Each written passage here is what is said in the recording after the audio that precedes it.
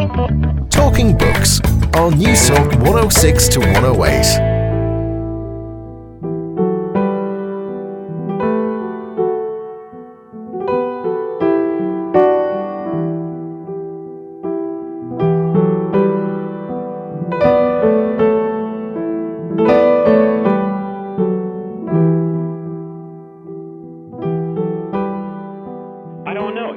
It's like I don't have a singular definition of what the meaning of life is. I think, again, I go back to diversity. I'm looking at, different people define it differently. And certainly, I think educated, maybe more secular people in the world would kind of agree with Jung. It's about searching, it's about finding, it's about always reading and finding something new. And I think that can be a wonderful way of life. I think probably that's how I live my life. But I also realize that many, if not most people in the world probably don't share that, right? Most people in the world today are religious in some ways, that they have a sense that the meaning of life or the meaning of the cosmos has been written down. There's a theology that surrounds it. And so it's not about this kind of constant searching or constant education. It's about submitting to a philosophy that's already been written down. He who has a why to live for can bear almost any how. The incisive words of German philosopher Friedrich Wilhelm Nietzsche. Hello, how are you? And you're very welcome to Talking Books. I'm Susan Cahill. It's lovely to have your company this evening. Well, on tonight's show, we're going to unpack how and where we find meaning in life with American sociologist and writer Paul Froese. Author of America's Four Gods, What We Say About God and What That Says About Us, and The Plot to Kill God, findings from the Soviet experiment in secularization, published by the University of California Press. So what is a meaningful life? Do we stumble on happiness? And is purpose a collective project and less about individualism and more about moral community, social networks and planning? In his latest book, On Purpose, How We Create the Meaning of Life, Professor Paul Froese writes, some people cannot be bothered to ponder the meaning of life. They don't find it useful. They experience life as a streaming series of challenges. You win or you lose, and you move on to the next one.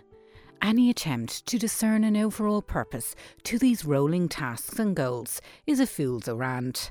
Better to just focus on the next item on the list instead of assessing what it all means. Yet in doing these things, we are implicitly deciding how best to live life. Even if there are no ultimate truths or philosophical principles guiding us, life can still feel purpose-driven. Its purpose is felt in the story we tell ourselves about our daily struggles and triumphs. So how do factors like race, education, upbringing, past experiences and community shape our purpose, or at least where we find meaning in life? And could it be argued that our purpose is whatever we imagine it to be? Hi, I'm Paul Froese. I'm a professor of sociology at Baylor University, and I've written I hope, a good book called On Purpose, How We Create the Meaning of Life. Paul, really well done on the book. It's a superb read and very interesting. You cover also a lot of self-help and spirituality and big philosophical questions in it. So you pack in quite a lot. I'm just wondering, within all of that, what has sociology to say about purpose? When I took up this topic, one of the things I started to do is reading books about kind of how to find your purpose, how to find your meaning in life. And I think a theme in those is to find this one true path. I think where the sociology of religion speaks differently to this topic is that sociology is really about looking at variation. So what I was looking at is variation. How do people differ in how they think about life's purpose? And that took me to looking at changes over history and also differences between countries and cultures. So I'm going to throw a philosophical question at you. Do you think we create our own meaning? I do, but I think we do it collectively, right? As a sociologist, I think that one's purpose in life is often talked about as something that you individually find, at least in the modern world. But one of the things that I think is constant throughout time is the fact that you can't think about yourself without thinking about the community. You only think about the self in relationship to others. And so in that sense, the meaning of life or the purpose people give to life is a collective construction. And I think a way of saying that in sociological speak is that we socially construct the meaning of life. And so that differs depending on the kind of community you're involved in and the point in history that you live. Do you think it's useful, though, to be constantly thinking, what is the meaning of my life? What is my life's purpose? And within all of that, where does truth meet all of it? It's possibly part of the human condition to ask those questions, but do you think it's useful? I mean, that's a deeply philosophical question, right? It's kind of that Socratic thing is you have to analyze your life, or at least that's important somehow, and whether maybe that's therapeutic or not. I think for some people, searching for the meaning of life could be a helpful therapeutic thing. It makes them pause and think about what they're doing. I think for other people, it could be maddening, is that they're always kind of constantly searching for questions that are unanswerable, and that can maybe create some sort of tension or conflict in their life. So I don't think there's kind of a universal answer to that. In my research, one of the things I find is people who are constantly in search of their purpose, it probably is an indicator that they're lost in some way and they're struggling to find some answer.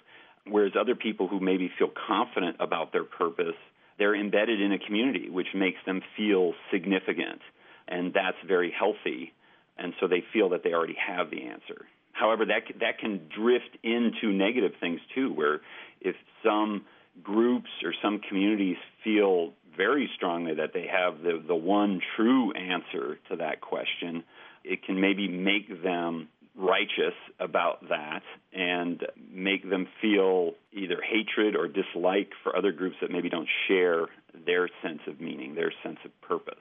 I suppose some people are trying to shake it up a bit and shake their lives up a bit. And then within all of that, that leads them into areas like, what is my purpose? Do you think it's possible that in some way we're all looking for this supremely interesting life that is laced with all these remarkable events, and that maybe we've got it all wrong? Yeah, I mean, this takes me back to the discussion of sociology, and that is, different people are going to want different things and be satisfied by different things. And so some people, either based on their personality type or the kind of upbringing they had, want constant excitement. They need constant newness. Other people probably find the quiet life better. Maybe they're not interested in excitement. Maybe they've had too much drama in their childhood or whatever. And so there's no one-size-fit-all meaning in life or purpose in life. One of the things I didn't want to do in the book is say, well, here are the 5 steps to finding your purpose in life, because clearly that's not going to work for everybody. And it's all dependent on one's social context. Those 5 steps will only work for certain people within certain social contexts. So I don't think overall, we've lost a sense of our meaning in life, or, here is the answer to these questions. It's always a dynamic that the individual and his or her community are kind of negotiating constantly. And I think then we can find certain types of communities where maybe it's negative for individuals, and other types of communities where it's positive and it's healthy and it's therapeutic. Now, I laughed when I read your Frank Kafka quote that the meaning of life is Sally Lenz. And it raises a very interesting question that maybe if we looked at life from that premise and then rework back to what we should all be doing and what we should be making the most of. It's certainly clear that when people go through big tragedies or bereavements, that they in some way allows them to see clearly what they should or should not be doing. I think so. One of the maybe the paradoxes of the data I was looking at was that on one level, people who say they find their life meaningful tend to be happier. On the other hand, people who have gone through tragedy or have had to deal with really bad hardship in their lives can also find life very meaningful in dealing with those tragedies. but those tragedies don't necessarily make them happier. So there is this kind of conceptual distinction between leading a happy life and leading a purposeful life.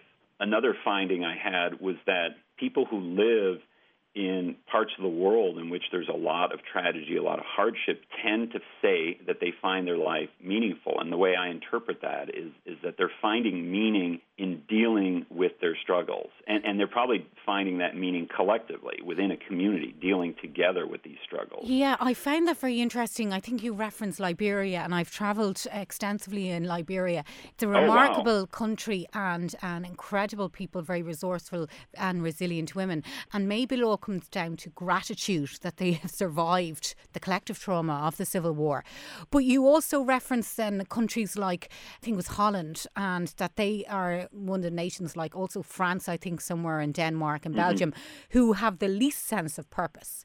And it does raise a question of where money, development, consumerism, capitalism, whatever label you want to throw at it, and how that relates to our understanding of meaning in the world, or whether it offers meaning. So at the country level, one of the things that's very interesting is that wealthier countries, you tend to have, again, this is kind of aggregate data. In wealthier countries, it's more likely to have somebody say, I don't know what my purpose in life is. So, kind of like Liberia being a very poor country, having a lot of conflict within it, people tend to be very purposeful. However, if you look within countries, so let's say take within a wealthy country like France or Holland, it's the people at the bottom, so people who are poor and also kind of the elderly who are the ones who say that they feel that their life doesn't have purpose. So at the collective level, wealth is negatively related to purpose, but at the individual level, kind of within communities, wealth is positively related with purpose. Can I ask you, in terms of religion offering a system or structure of meaning in the world, what are the countries that have the most meaning when we bring up ideas related to religion and how it's interpreted to offer or to give meaning? So again, at the country level, and this is all kind of related to wealth too, countries that have more religious people tend to have people who feel that they have a purpose. And that makes sense because religions provide meaning systems for people. And so that if you're really struggling in life, it does appear that there's some solace, and it definitely provides some sort of existential meaning to say, okay, your life is very hard and tough, but it makes sense in this kind of larger scheme. There's a God, and God is creating meaning, and God loves you, and so it provides this kind of larger sense of purpose in the cosmos that provides, I think, some solace and some comfort to people. But that said, I also find that, secular people can feel very purpose-driven too. I think the common denominator is it's people who feel attached to their communities. That, to me, is the variable that explains the best why some people feel purpose and other people don't. And so clearly religions tend to provide community, and if people are attached to those communities, they're going to feel purpose-driven. But presumably within all of that, Paul, not everyone finds systems of meaning in faith. So you could have a busy entrepreneur who has a great sense of purpose because they're developing their company. Or you could have a sports person or a political leader. They're all very driven and living very purposeful lives. Yes, I think the key aspect of this, or at least this is my way of interpreting this, is that it's about moral communities. And so you tend to be within a network of people where you share a kind of a similar moral view of the world. And so your example of the CEO or the business person who finds purpose in, let's say, capitalism, they're embedded within a culture and a community that similarly finds that meaningful, that wealth creation is not only satisfying on some level, but it's also moral. It means that you're doing something good for society, you're obviously doing something good for yourself, but other people see this as you being a kind of an upstanding citizen. And so you can imagine in a different kind of moral community where the creation of wealth or, kind of increasing your own bank account is seen as a negative thing. What are you doing? This is all selfishness. And I think if you're in that kind of community and you believe that stuff, then that's not going to be a satisfying purpose in life. That kind of person is going to be like, well, what am I doing? I'm just making money, but isn't there something bigger than this? So I think it all relates back to one's kind of moral culture, one's moral community, what is being defined as a good life versus a bad life. What about love and friendship in terms of offering some form of meaning? I imagine that it is significant. Yes. I mean, I think that love and friendship really is the core of all purposes of life. So, for instance, some people have done interesting studies of religious cults, and you think especially kind of the most radicalized religious groups, like people who are Islamic terrorists, is some psychologists and sociologists have made the argument that the dedication some people feel to very radical ideology is actually